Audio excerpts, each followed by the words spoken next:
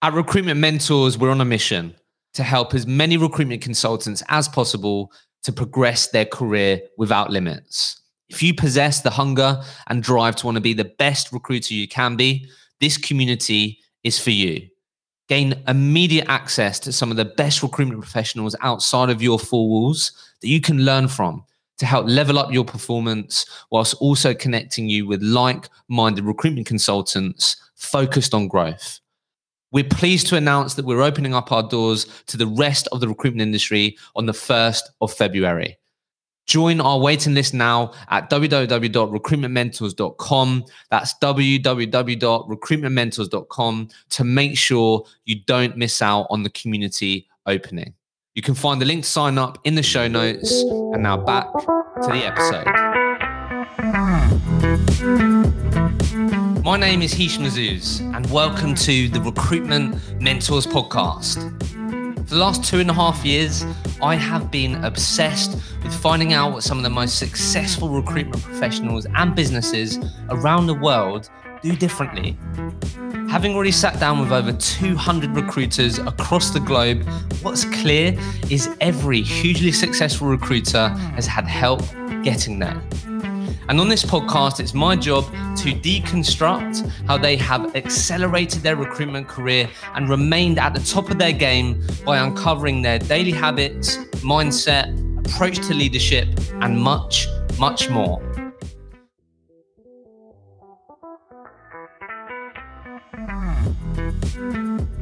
Welcome back to another Recruitment Mentors podcast. Thank you so much for joining me. And to make sure that you do not miss another episode, if you haven't already, hit follow, hit subscribe on your favorite podcast streaming platform, whatever you're listening to this podcast on.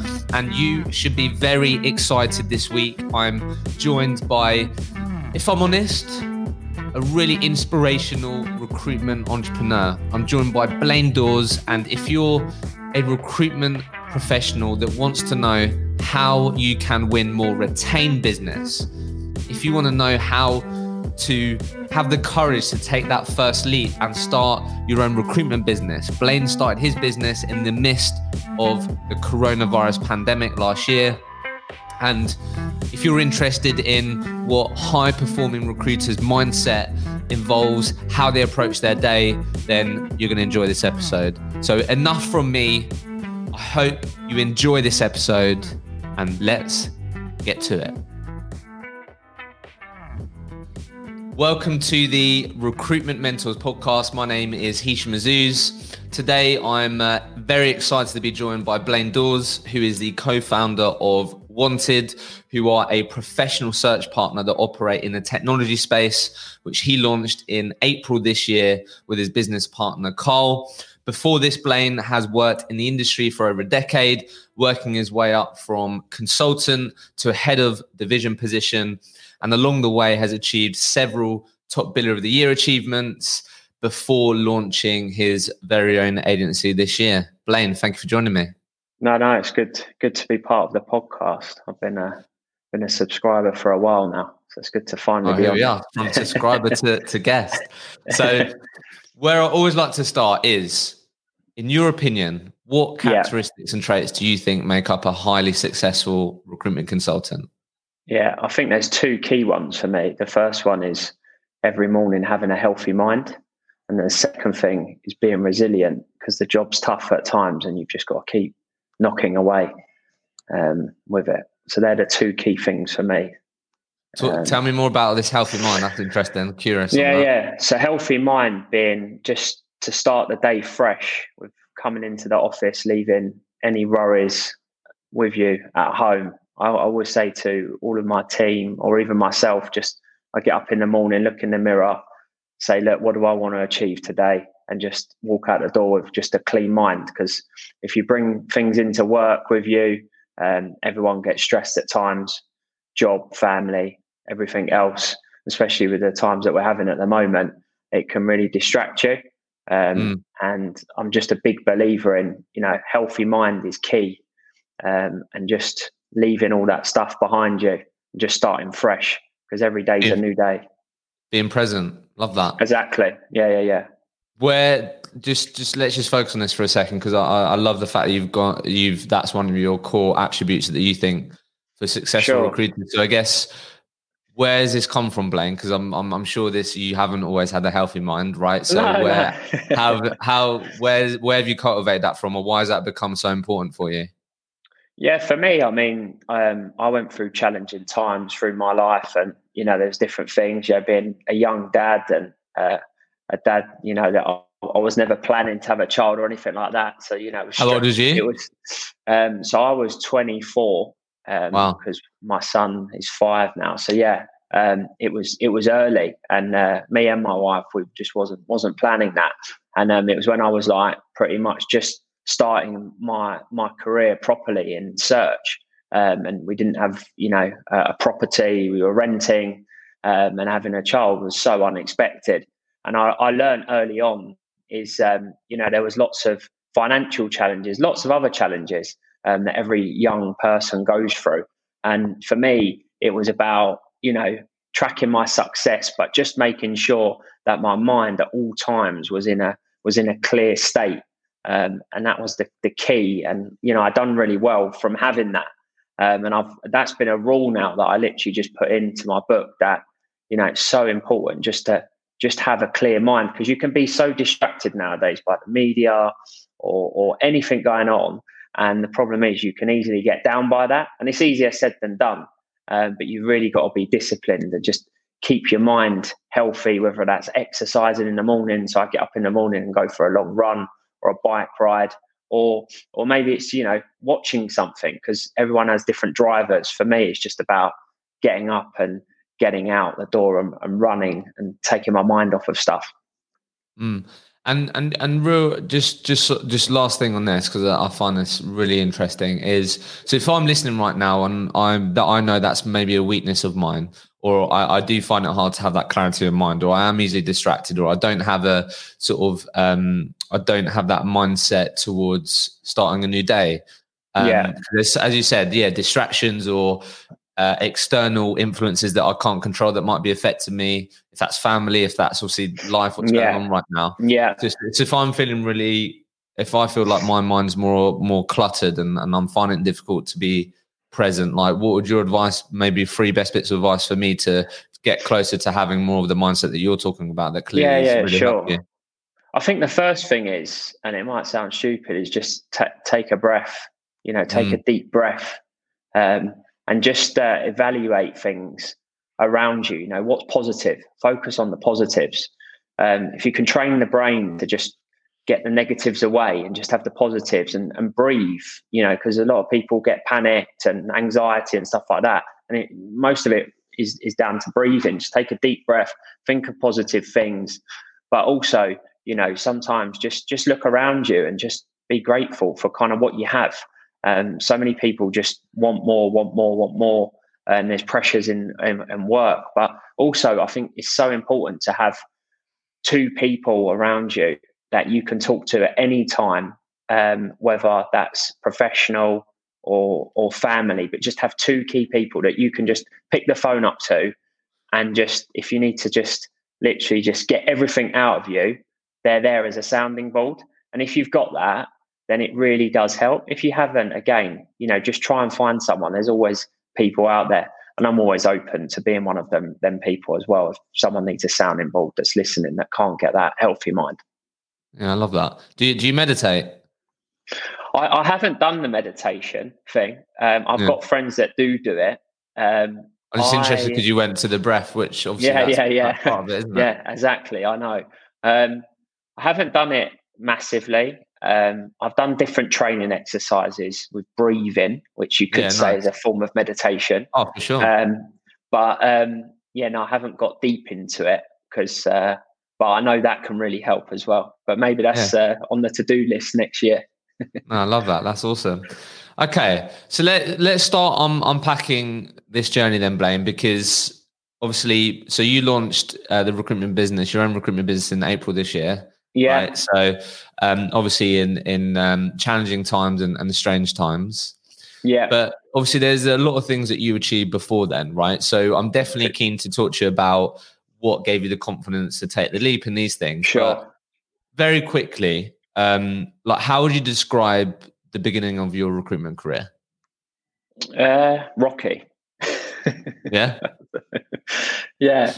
I mean, I didn't know what to expect. I mean, I came from a new business background within technology, but I was selling to different infrastructure companies. So I had an understanding of technology, but I didn't know how to put sort of bums on seats, for example, in recruitment. So I had to learn that from scratch, and I had to learn that really quickly because, like I say, I was told I was going to be a dad about 6 months into my recruitment career. So it was like I needed to learn fast. But I learned the thing with recruitment was you can easily overcomplicate the process, and it's just about sticking to a methodology that you think works, and just sticking to it, not going off course, because recruitment's quite simple if you stick to just the things that is important. You can easily get sidetracked with different technology tools these days and different things. But if you just stick to the process, I'm a big believer, stick to a process that works and you'll get the results you want, and don't deviate from the process. Sometimes create new processes in it, but it's not just a one or two trick pony in recruitment. I think you've got to have different ways of working with different clients. So what if you could go back and speak to Blaine, who just found out he's going to be a dad, first year in recruitment? Yeah.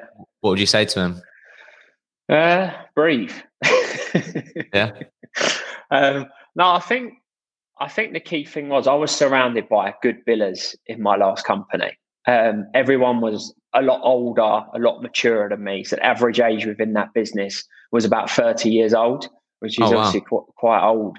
And it was very much a traditional search business. So for me, I don't think I would have done much differently because I progressed really quickly. But I think the reason why I progressed quickly is that I surrounded myself by good people. They had a good process that I learned and I stuck to. And I think it's just all about being sort of disciplined and really just, understanding, what drives candidates, what drives clients, really getting into the needs of those candidates and clients and really qualifying and not being afraid to lose business, because I think a lot of consultants, they just want to win everything and sometimes anything. And I think sometimes it's better if you're more selective in the types of clients, the types of candidates you work with, and just being open and honest. If you can't help someone, just let them know. And feedback's critical. I just make sure that every candidate that I'm working with, I'm always feeding back to them and also giving them guidance about what went wrong in the process. Now, I know that's harder for maybe if you're doing mass recruitment at scale. That's probably difficult. Where a lot of my work is retained or exclusive, I can easily sit here and say, well, that's what I do with my candidates. I can understand if you're running 20 jobs and it's one consultant, then you can be overworked, and it's hard to do that. Okay. So just to frame this up a bit then. So from what I saw online, so you've worked, before you set up Wanted, you worked at 2 companies. Yes. Right. Yeah. So yeah. before you set up your own agency, you progressed to the being a head of division. And was it like 8 people you had on your team before? Yeah. So when I left, there was around 8 people, and I was a shareholder within the business as well. Okay. It was the best performing practice for 3 years running. And it was the practice that had the least amount of experience as well, because I was running it, because the people that did work in the business, they were great guys, but they'd been there for over 10 years, each of the practice leads. So they had a pretty much triple the amount of recruitment experience that I had. And you managed them? No. So I run the data center and AI division. Another guy run the cyber. Oh, sorry, division, the other. Other practice leads. Yeah. Okay. But we were the best performing practice for 3 years running. All right. So let's just unpack that a bit, and then we'll dig into the you being a business owner and what you've learned. Yeah, definitely. Right? Yeah, sure. So firstly, so obviously, like, it's just interesting the words that you use, right? Calling it practice, and obviously a lot of the things that you do is mainly search. It's retained. So, like, for anyone listening, right, there'll be a lot of agency recruiters that listen to this, and there will be people that listen to this that do work retained, or it might just be exclusive. But there'll definitely be people that may want to do more retained as well.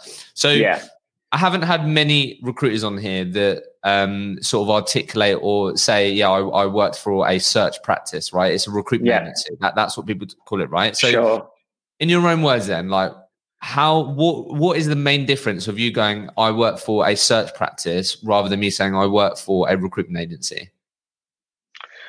Yeah, it's a really good question, and it's borderline because they are very similar. It's just the level you operate at. So typically I'm working with C-suite. So, CIO, VP of sales, etc. Most of them people aren't actively looking for a job. Some of them don't even have LinkedIn, believe it or not. And it's just about really, really going deep, undercover the client necessarily who's looking. It's probably normally that they're replacing someone that don't know they're getting replaced at a senior level. Sure. They cannot advertise the role directly. They cannot be seen to even be doing this. So you're like a very, very good detective, and you're kind of just going under the radar, normally under a non-disclosure agreement. And they will expect, because of the fees that you charge, typically is anywhere between 20 and 30% of total package, they expect a very good service for that. And you would get a short list of, say, 10 people. You would narrow that down to 5. You'd meet all of those candidates face to face. You'd take them through an interview briefing session before presenting them to the client. Normally that's done either face to face or virtually nowadays on Teams. And then from there, you're getting a payment. So normally, typically the way a retainer would work is obviously it's a third up front, a third on shortlist of the 5 candidates, and a third on the candidate starting. And that's typically how it works. Now, I suppose the language of people that work in search and work in recruitment is quite different as well. And that's probably just down to the level you're operating at, the people you're speaking with, but also the level of service you're providing.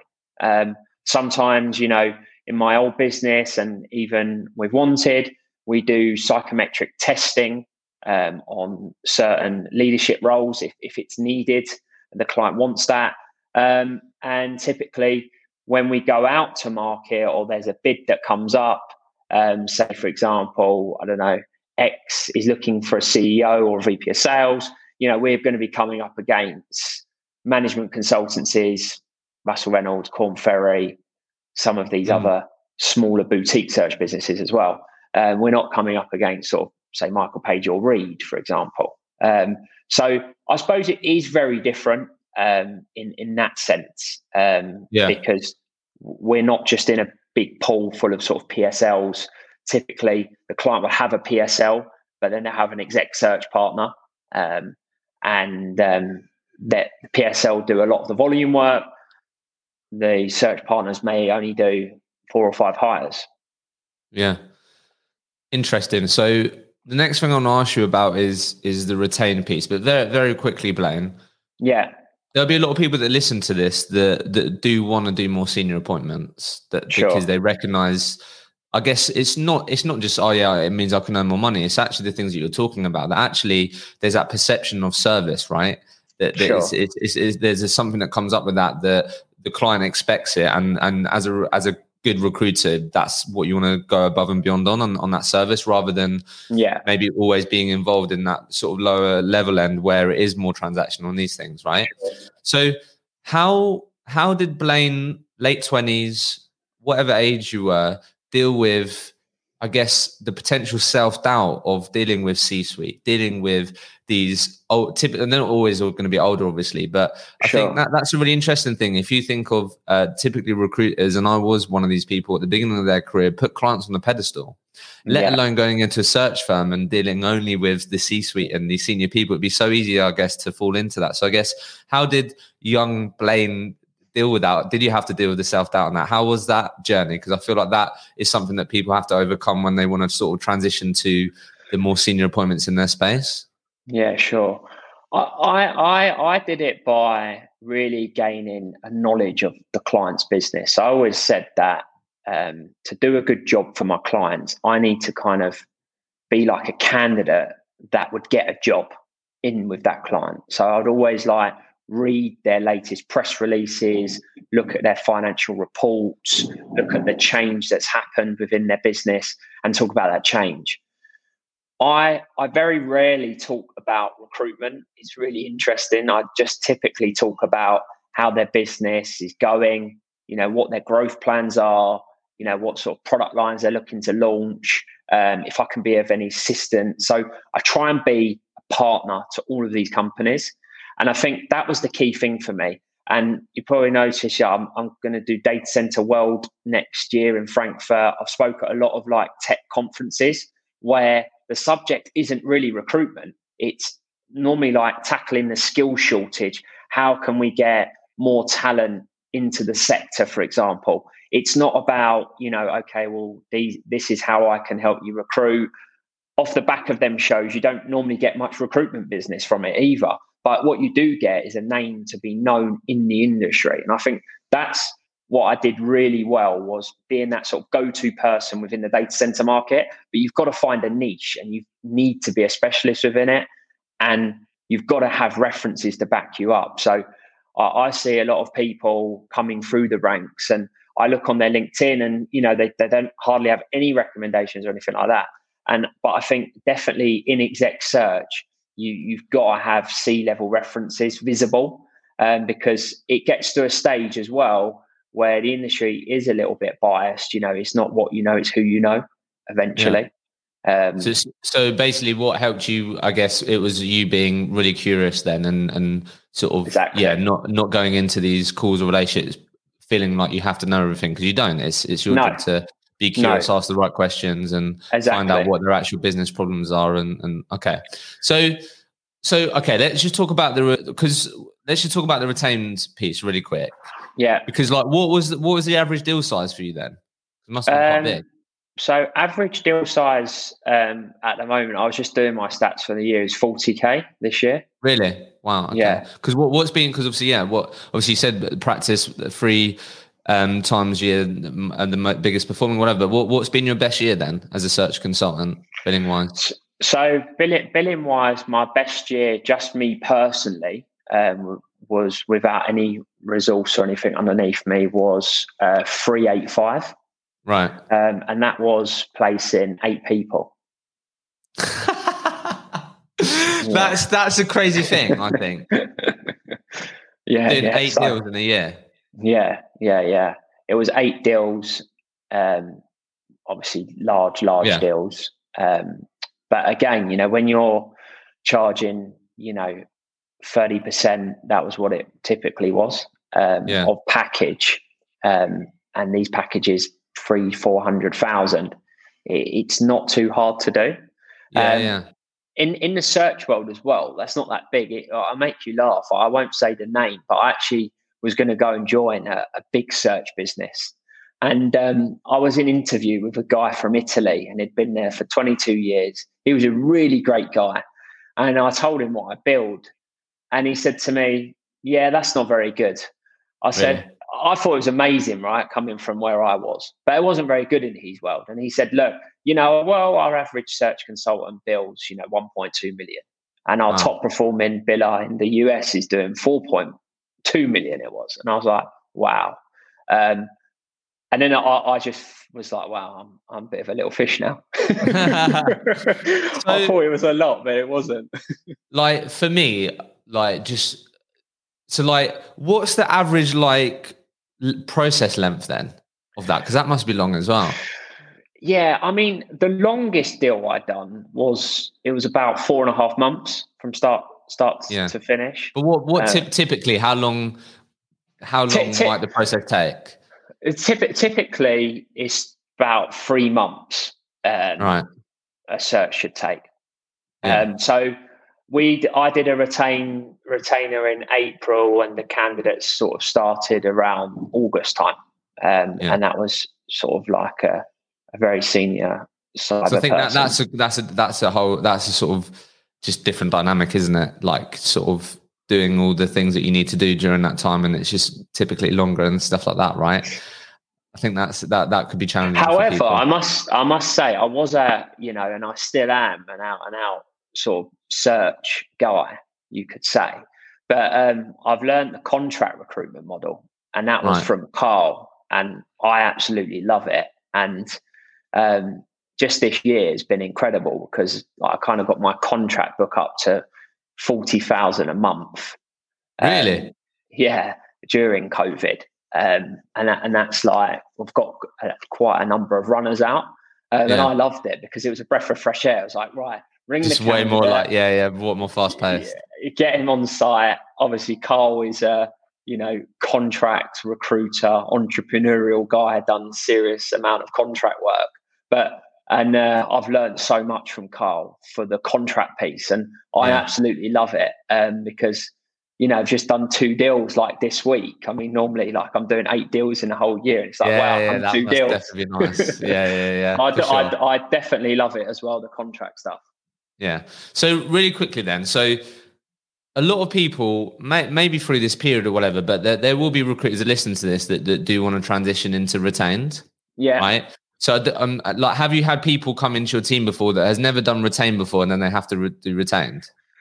Has that happened before or not? Yeah. So, really quickly, then, what are the main challenges that you see that recruiters, I don't know, may perceive themselves or assume or find difficult to go from not doing retained to doing retained? Like, why because people find that difficult to do that transition? So, like, from your perspective, like, why do you think recruiters sort of find that challenging, and what do people need to overcome? Yeah, it's a great question. I think that the first thing is you if you peel back the onion skin, it's, do they actually ask the client, can they be retained? And so that's number one. Like, that's number one. Literally by asking, that you'll have even way more opportunities than you think. Yeah, first thing, actually ask the question, because a lot of good contingent recruiters, they've got a great relationship with the client, but they don't know they do retain. So if you don't ask, you don't know. Yeah. So ask the question. The second thing is you need to be perceived as being niche. A lot of recruitment companies, it's quite broad in what they do. And if you're broad, then why would the client retain you? Yeah. That's the key thing. If you generally are just doing one market, that's the market you operate in, then I would say that the only challenge not to do retained is just not by asking the question. Because that's the main thing that I see with people coming in, and I say, well, look, did you actually ask the client? Oh, no. Well, our company don't do that. But would your company take the business? Yeah, of course. Well, ask the question. Yeah. So just quickly on this, because the common thing that I hear from recruiters when on this conversation is, okay, Blaine, I can ask, but what's the difference between retained and me just doing it contingent? I'm worried about if I don't deliver and these things, right? So what, like, if I say to you, well, okay, yeah, Blaine, I didn't ask, but what's the difference? Yeah, sure. I mean, you've got to back yourself 100%. You've got to have that mindset that you're going to deliver, because if you don't deliver, then there'll be big problems and challenges for that client relationship moving forwards. Because when you're obviously pitching for retained business, you're the go-to partner for that role. You're going to fill it, and you'll do whatever you take to fill it. I'd say so. You've got to back yourself 100% on the retainer. You've also, I think the key thing is you've really got to understand the brief from the client. So the vacancy, does it exist? I use the phrase purple squirrel to people all the time. because a lot of clients, they just are looking for something that doesn't exist, or it's two skill sets brought into one for obviously just one salary. And I always say to them, listen, I can't find this. It's like me going to Richmond Park and looking for a purple squirrel, and they laugh. But it's a great analogy, because a lot of the time clients always want something that doesn't exist. So you've got to be known as that market specialist that can educate them on what they need. The other thing is I'd say you've got to be able to justify why you should be retained, and you've got to use like technology around you. So there's tooling which isn't cheap, like LinkedIn Talent Insights is a great tool. There's obviously Horsefly as well, which is another tool that you can use that basically takes all the data of the role that you need, puts it all into a very nice glossy PDF, and tells you where the candidate might come from, where the company, how hard it is to find that person. And that's part of the service. Yeah, I would say you've got to offer a service if you're going to be retained, especially at a board level, because otherwise the problem is it's probably going to be quite challenging to win it. Yeah. So only thing on this, and then we'll move on. Yeah. You just said if you don't deliver, there'll be big problems. Yeah. So you'd lose the client relationship. Yeah, exactly. So let's just talk about that for a sec, because I think this sort of potentially happening is what stops a lot of people asking, right? Yeah. So have you had that happen before, and how did you resolve it, or how did you overcome that? Talk to us a bit about a time that that happened and what actually happened. Yeah. So I had it once before. It was the second year into my recruitment career. I was working on a role in Germany, and we found the lady for it. She was going to do around a 2-hour drive every day to Frankfurt. She was totally, sold it to me and the client that it was possible to do. And then in the end, what happened is that for some sort of strange reason, she sort of said that she wasn't able to do it. And it was within the first month.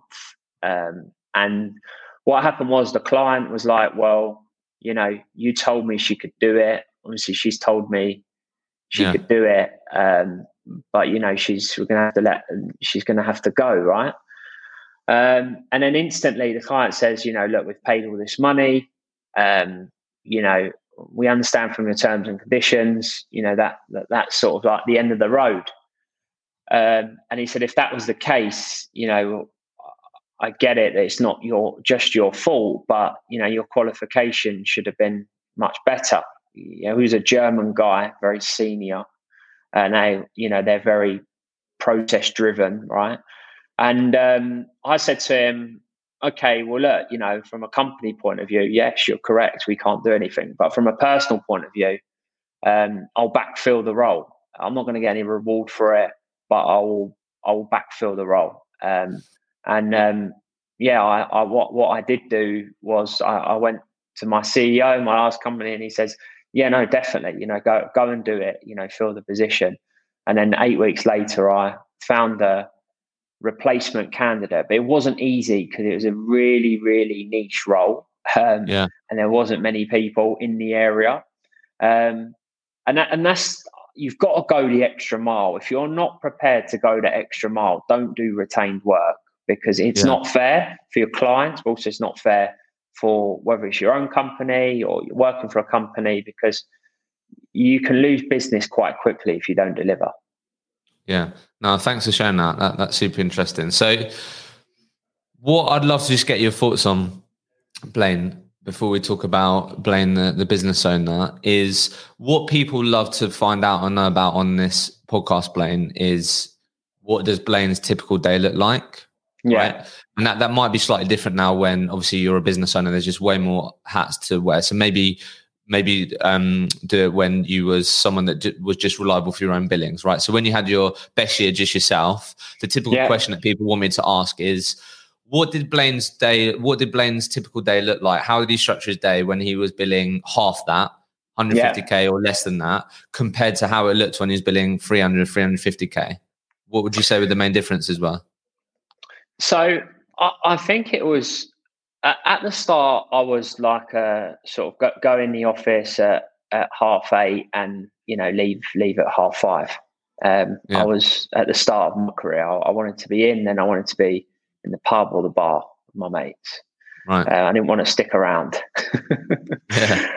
And I would bill, 150, 180, Yeah. without really, breaking too much of a sweat. Yeah. And then when I, got more responsibility, for example, I would be sort of pretty much the first one into the office and the last one out. Right. So let's break down that day then. Give it to me. Come on. So I used to work literally 20 minutes from my house. So I used to get up at 6 a.m. I used to go to the gym. I had a personal trainer at that point. So I'd go and train with him in the morning for an hour. He'd like make me vomit and everything else at the start, do loads of HIIT workouts. And then literally swim, sauna, shave in the office, by sort of 8:30. 8:30 to 11 o'clock, it was business development. It was literally calling clients, seeing what business is out there, speaking to them about, their future plans, future growth, etc. Then I would at 11 o'clock, I'd have an admin session of like half an hour. Then I would go outside, normally walk across to the Costa Coffee, grab myself a latte, come back, literally market candidates out to these clients. That was like, 12 till 1, then go on lunch, 1 till 2, 2 till 5, business development again, back on speaking to clients. Then from about 5 to literally my wife used to kill me until about 8 p.m. at night, I'd be marketing candidates out, because what I normally found is that most recruiters are like postmen, raw mail. You don't know when they're going to come unless you got like a time, slot. But normally, you're postman. Oh, okay. Send an email of a CV. Oh, well, I sent a CV out. Yeah, okay. But, was it when the client was expecting it? No, I just sent the CV out. Okay, great. Well, I don't know where that email's gone. You don't even know if he's got it. He probably hasn't. He gets 100 emails a day. I didn't want to be the postman. I wanted to be the FedEx, that you get 15-minute time slot, show your ID, signature. They know when you come, you are there with your ID. Otherwise, you ain't getting that parcel. And I would just make sure that I was known to be tying clients down. So I'd always say to my clients, when is good for me to send CVs to you? When are you going to be online? When can you give me 5 minutes just to look through 2 or 3 profiles? When can you give me 3 slots of half an hour telephone calls so I could pre-book them in your diary? Yeah, trust me, go with me. The candidates are good. I'm your trusted partner. We're going to work in this together. And I think that was the difference. That's what took me from 180k biller to 3 years running, billing over 300k individually, and a practice billing over 1 million. That was the key thing. Don't be raw mail postman. I've got nothing against raw mail, by the way. Yeah, no, it's a good analogy. It's a great analogy. It's really good. I love that. But that's what took me to where I am today. Just be that go-to person. Live and breathe your sector. Speak at events. I used to be so nervous of like talking in crowds or anything. Right. I want to ask you about that. Right. So just reset. Yeah. No, I will ask you that. So just final thing on that, because I love that insight. I think people will get a lot of value from that. So let me ask you this question, which is the final thing on this. I think this is such an interesting question, but the question is that I get some from people, or got from a couple of people is like, when you get a high performing biller on, they'd be really interested to know what you think is the most important action or KPI that you think contributed to your success. Yeah. Just one. Yeah. Or like just what comes up for you. What do you think are the most important action, or 1, 2, 3 actions that you think really contribute to your success? Yeah. So you've got to plan your day. Yeah. That's so important. So organization. Organization is so key. So if you plan your day, and then also get, a little whiteboard or notes in your phone or something like that, but have 3 things that you want to achieve for that day. So planning and 3 goals. And that could be little steps, it could be kind of, speak to this client or speak to this candidate or do a video, on LinkedIn. It could be anything, but business related, of course. But get 3 things that you want to achieve in a day and be planned. And then I think if you do that and you stick to that, you'll go far. Love that. So let me ask you then, because you were talking about, it was one of the questions that I sort of put down to prepare for this. Like, I saw that obviously you've spoken at a number of industry events. And look, I think obviously a lot of people that listen to this podcast will hear people talking about the importance of branding and these things, right? And you said the word go-to a lot of the time, which is obviously what recruiters want to achieve, that go-to status. And obviously, being able to speak, gaining credibility through the actual industry and your industry peers will definitely help you do that. So I guess if I'm someone listening to this where I'm like, I do want to have that opportunity to speak at industry events or be invited or whatever, what do you think you did that gave you that actual opportunity or to actually get invited to speak? How did that happen? So I actively approached a number of shows. At the first, I was trying to call the event organisers. I was getting fobbed off. They just wasn't interested. Who's Blaine Daws? We don't know you. You work for a recruitment company. I'm not the typical sweet spot for them.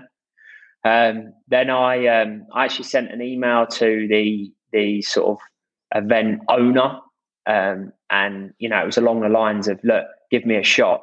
Give me a slot that isn't in prime time. Just give me a shot. Let me deliver my message. There's a huge shortfall of talent. I'm not here to sort of promote my business or my brand. I'm there to generally talk about the industry. And then in the end, I broke the ice, and I literally got my first one at the Excel. It was Data Center World. It was like a really not great slot. It was at the back of the room, I remember. And the audience was fairly, because it's at the Excel, it's fairly large. You could probably say, maybe 40 people, for example, there. But considering, you've got hundreds in the main arena, it was very small. But after that, for some reason, I don't know what it was, but loads of people after the event was coming up to me saying, Blaine, look, it's a really interesting point. We're really struggling with diversity, within the workforce. We're really struggling with getting young people, like yourself into the sector. What do you recommend? What do you do? And the event organisers instantly were like all over me like a rash. They're like, can you do Singapore? Can you do Frankfurt? Wow. Can you do Abu Dhabi? Can you do that? And I was like, wow, for someone that basically was almost rejected from a lot of these events, now it's like they're approaching me saying, look, please speak at the event. Yeah, I love that. That's great. So great story. That's how I got in. So just real quick on this. I think people listening, they may see see events that they want to attend and stuff. So if I'm sort of saying to you, Blaine, right, so I've mapped out 10 events that I'd love to speak at. Obviously, I'm a recruiter. There's a good chance I might get rejected. What would you? How would you encourage me to approach it? Like, what would my angle be? So it seems like what you said was like, look, I'm not there to sell. So that's rule number one, obviously, right? You're not there to promote your services, right? Yeah. So what was the angle? Because obviously you're not the data center expert. You don't get paid to do that, right? You're never going to be as competent as those people. So to think that you can talk about something as technical as them, you're going to be worried about that. Probably won't be that. So what was the angle then? Was it like, hey, I speak to people all the time and I know this is a problem? I think a bit like, how would you encourage me to approach it? What would the angle be? Yeah, well, for me, in the data center world, it's known to be an older industry. There isn't much young talent come into it because, most people think data centers are not important, and B, they don't even know what they are. They think cloud and they look in the sky, for example. But it's like, it's about really, finding, there's always a shortfall in every single sector. And it's just about finding what's the shortfall and, can you add value to their show? If you can, then they'll have you on board. The key thing is just, you've got to know what you're speaking about. So I had a nice little glossy deck, one pager, sent it to them. This is what I'm going to cover. This is what I'm going to do. Here I am. And, have a good shop window as well. I mean, social selling's big now. I've been big on LinkedIn for a while in terms of not like big influence or anything like that, but I just use LinkedIn a lot. I publish content that I think is relevant for my target audience. And, I think the event organizers look at that as well, and recommendations help. Recommendations have really, really helped me throughout my recruitment career. I think that. I think that's a really good point. I think just the only point that I would add is like, as a recruiter, if you're listening to this and want to have that opportunity to speak and be more involved in your industry, then don't forget the amount of people that you speak to in that industry compared to the actual people in it.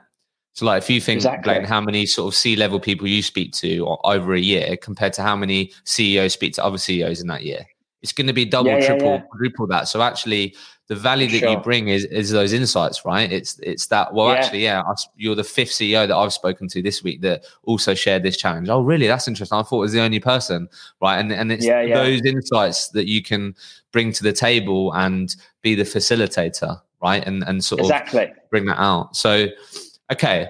So last question on in terms of before you start on this business, just because when you shared your daily plan, there was a lot of time for business development. So for you personally, what's been the most effective method for you to grow your client base? For the business development side, like you can obviously refer to how you do it now, whatever, but in your experience, in your journey so far, like what's been the most effective method for Blaine to drum up business, to grow your client base? Yeah, sure. Meeting people face to face before COVID. I was known, even if I wasn't booking a client, I would always meet everyone face to face. I think it really helped me because you can look people in the eye, and they really get to know Blaine as well. Not just so easy to fob people off on an email or a phone call. Yeah. But what was the this is why you should sit down with me, even though I've got no jobs to talk to you about or anything like that? Like, how did you get them to actually sit down with you? I think so it was the work I've done in the sector. So obviously I was known for doing a lot of projects. I was very active on, like I say, social media, LinkedIn, event shows, also speaking to multiple people daily because my reach was huge because I would do so much business development. So I was like, the information gatherer. And I found out about things that they didn't even know what was going on in the sector. So when I'd speak to someone, I'd say, look, you should speak to me. I know what's going on in the industry. I know these projects are coming up and this is like real information. It's not made up. And they would instantly sit back and think, wow, you really do know your subject. Look, let's have, a half-hour meeting. Sure. And that was the key thing to me. Just know your industry and the business will come. Yeah. Okay. So what's been the most unexpected thing for Blaine then since having your own recruitment business that's happened so far? Staff. Talk to me. What do you mean? Trying to find the right staff is really, really challenging because look, we're a startup recruitment business. We haven't been around long. Haven't got a track record like some of the bigger businesses, especially where we are in Monument. There's lots of other big recruitment companies around. And that's just been the real challenge, just, trying to grow the recruitment business. And just, consultants work very differently to maybe how I've worked in the past. And it's just kind of just seeing who culturally fits for the business because we're still very small. And that's been our biggest challenge so far. And I think it's everyone's challenge, just finding good staff, and people that genuinely want to do recruitment as well, because we've even been speaking to some graduates and it's quite refreshing actually. Some of these individuals that I met, I was like really wowed by them. It was that they were bringing something different and new ways and new ideas, and not just going for the traditional Rolexes, fast cars, and lots of incentive trips that recruitment is known for. So what is it like? And you can obviously refer to your time being a leader and these things, but obviously even more so now. Like, what is it that you actually look for in? I don't know, you're probably working this out still, but like in terms of like, what are the sort of non-negotiables for you when thinking about the sort of recipe for the culture that you want to build, but most importantly, the recipe you're looking for in people that you think can have the best possible chance of being successful in the environment that you have? Yeah, I think the key thing is just people that are open to new ideas. There are certain individuals that think that, this way that they've done it is the only way, and they're just not open to change. And we found that a lot. Okay, well, I've worked at this brand. This is how we do it, and this is the only way it should be done. And it's just really just trying to just find consultants that are open and want to learn new things. So many people I speak to, just because they build 250 or 300K, they feel that, they're the sort of daddy now. There is no other way, and this is my way and no other way. We've found that a lot. There's a lot of arrogancy, and yeah, just exactly, just being open. I love learning new things. I think it's so important. Just keep an open mind. I'm not the best recruiter out there. It's so important. I could learn stuff from some of my delivery team, and I'm still very much on the dance floor, right? I'm not like on the balconies looking down at everyone.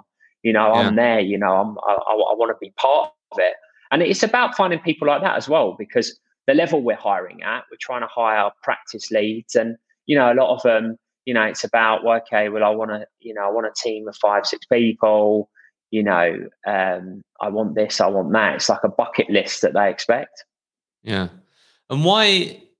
So obviously through Recruitment Mentors, one of our values is always be learning. It's the first one on there. And like, it's interesting because a lot, obviously, I guess it's because of the people that I end up speaking to, but a lot of people really resonate with what you're saying, like, and generally have that open-mindedness to always be willing to learn.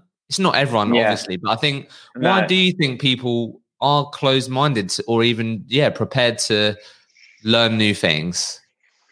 I think what it is that if an individual's been in recruitment for a certain amount of time, obviously they get their own way of working, and they feel that, well, this is working, so why change it? Why fix it? Because it works, but it might have worked in their last company because that's how they worked. But then in a startup environment, it's really important to just be entrepreneurial, but also be, like a big family, right? And not just be sort of sitting on the balcony all day, just looking down. I think you've got to lead by example. It's pivotal. Well, I think having the open mindedness, typically there would be some humility that comes with that, right? Like if you're someone that is open, then there's a good chance that you'll sort of have a bit of humility to be like, oh, actually, Blaine has 3 years less experience than me, but actually, he's got a really good idea there, or even be open to that. Do you get what I mean? Rather than looking down at these people. Okay? Exactly. I mean, it's a mindset thing, isn't it? It's like with anything. It's just, if you can just adjust and just be open and, just try and learn new things, then you might achieve stuff that you never even knew that you could achieve before. Yeah. What's been the biggest positive so far since taking this leap? Because obviously you've been in the employed environment for over a decade, right? Yeah. So obviously you've done well, but still, it's still a leap of faith that's required. So like, what's been the biggest positive so far this year? Biggest positive was we hired an individual. He was from a big agency before. He's come in. He's already done 2 deals in about 5 weeks. Both of them deals were, both of them deals were with a client I knew, and I'd been working with. I just wasn't working in that division of the technical side. I was doing the sales side, and the feedback was we really like him, and we can trust him. And it was them words, we can trust him. Nice. For me, I just was like, take a step back and think, wow, that's great. Because if I can build a search business, an agency whatever people would like to call it, if I can build it on trust, then that would be a huge milestone for me, because trust is not the most used word in recruitment. Yeah, for sure. So I've got 5 questions for you to finish this, but before I do, we're just talking a bit about mindset there. Like, for you personally, what's been the sort of best piece of advice that you've received that's impacted your mindset or has helped you mentally? Oh, best one that I've got. I think the best piece was a client said to me before, be open for change. And that was the best piece of advice that I ever had. It was a really senior exec at Google, and that was really, really, it hit me, and I thought, yeah, this is so important. I think that just sort of clicked with me, actually. One of the benefits out of working in the markets that you do that I didn't think of actually is that you probably get to speak to some pretty impressive, like, successful people, but not just around the success, but people that are self-aware, people that have been on their own journeys that actually you could probably learn a lot from, which is what you just said, right? Yeah, I mean, I've got about 10 different mentors that are all between 50 and 70, that have all run global businesses. And I speak to them once a quarter, and I take 45 minutes of their time, and it's absolutely amazing. It's been great. I love that. So I have to ask you about this, because this is something that I get asked a lot, and then I'll ask you these 5 questions. But for anyone that wants to be in that position, maybe not 10, but 1 or whatever, but like, how did you get yourself in that position to get that time in with these people? A lot of people don't know how. They know they want a mentor, but have no idea how to approach a mentor. How did you go about that? Yeah, I mean, I know, again, it's just sounds like I said the same thing, but just ask people. Because most people would be open to it, literally half hour, 45 minutes of their time. But how did you approach it though? I think it's how do I ask is the challenge. So all of those were clients that I've worked with and delivered on projects for. So they're all industry people that I know. And, I've just asked them for advice. Look, I'm a young guy, hopefully up and coming. And, I want to learn new things. And also, I would like some guidance. And they say, anytime, Blaine. I've never been rejected to say, well, look, I can't do that. Generally, people will give you time. Yeah, especially if it's coming from the right, like, it seems like that was just actually really genuine, right? If it's coming from the right place, I think a lot of people would say yes. Yeah, exactly. It's, all it is, half an hour. It could be 15 minutes, and it could be about anything. It doesn't just have to be work related. Yeah. No, I love that. That's awesome. I've got 5 questions for you. All right. Brilliant. First one is, if you could change the industry, what would you improve? I would improve the trust of recruitment in general. I think recruitment has a bad name, or it certainly did have a bad name. It's getting much better now. But yeah, I would just improve the trust in the industry, because we're not all bad people, and I think we get slaughtered sometimes. Yeah, I love that. So so the next question, like, this could be an audio, it could be something you watch or whatever. But the question is, like, what book have you read that has had the biggest impact on you? But that could be a podcast, it could be something you've watched, but like, what have you sort of consumed that's had the biggest impact on you? Yeah, so I watch a lot of Tony Robbins. I've watched a lot of these clips and seminars and stuff like that. I actually want to do the one where he was in the Excel, where you sort of walk across the fire. I've done that one. Have you done it? Okay, yeah. So I want to do that. 2 years ago. So Tony Robbins been a big one for me. That's my main sort of. I love it. I don't know if you read or anything, or audio book, but I read when I sort of started on this whole sort of self-improvement development journey. One of the books I read quite early on was his book called Awaken the Giant Within, and that's a great book. And it's actually a lot of the things that he talks about at the live event. So I would definitely recommend that. Yeah. I'll get that. I'm not a huge reader, but if it's on audio, for audio, yeah, you'll be able to get it on audio, but for sure. Yeah, fine. Nice. So next question: if you could write a LinkedIn post that could be seen by every single recruitment consultant across the world, what would you want it to say? Ooh, that's a tough one. What would I want it to say?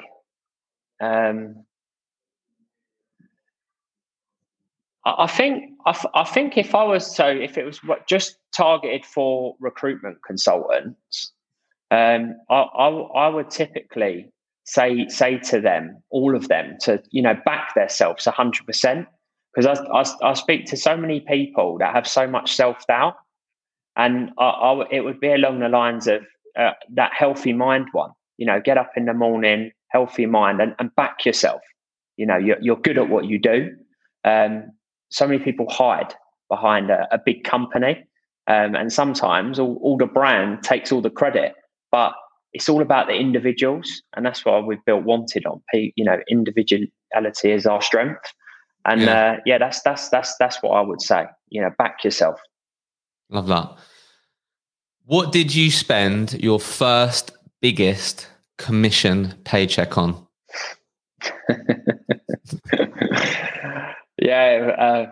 My ex CEO would laugh at this. It was a Rolex watch. Here he is. What Rolex did you get? It was a Rolex watch. I done quite well because it was actually a stainless steel Rolex Daytona that I actually, before I get robbed after this podcast, I actually sold it about a year and a half ago. And I think at the time I paid around 9,000 and I sold it for 22,000.